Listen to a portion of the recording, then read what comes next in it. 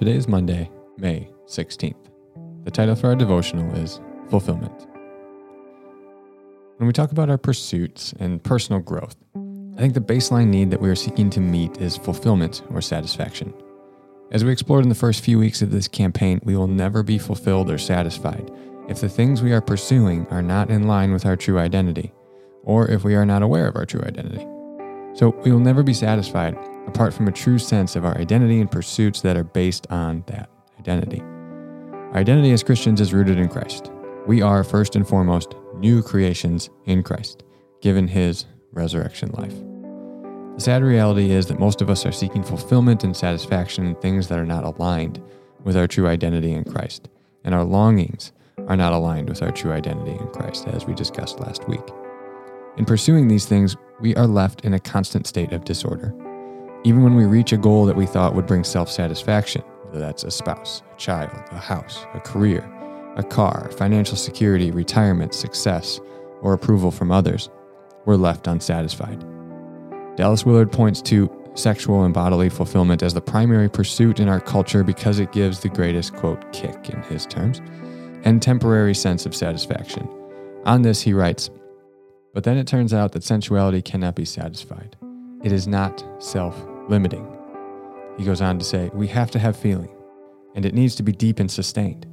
But if we are not living in the great drama of the goodness in God's kingdom, sensuality through the body is all that is left under our quote-unquote kingdom." I think he's absolutely right in identifying bodily pleasure and sexual pursuits as the most powerful deception in which we seek fulfillment apart from the kingdom. But the same can be said for financial security, approval from others, all the things I listed above. Self-gratification is not merely something that we do, however.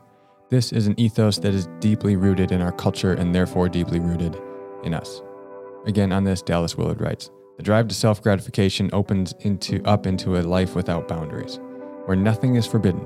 If one can get away with it, why is replaced with why not?" How many times have you used that rationalization for a dumb decision or bad behavior, where why is replaced with why not? One of the ways the Bible talks about this inner fulfillment and peace and satisfaction is with the term rest. On this, Jesus declares in Matthew 11:28-30, "Come to me, all you who are weary and burdened, and I will give you rest.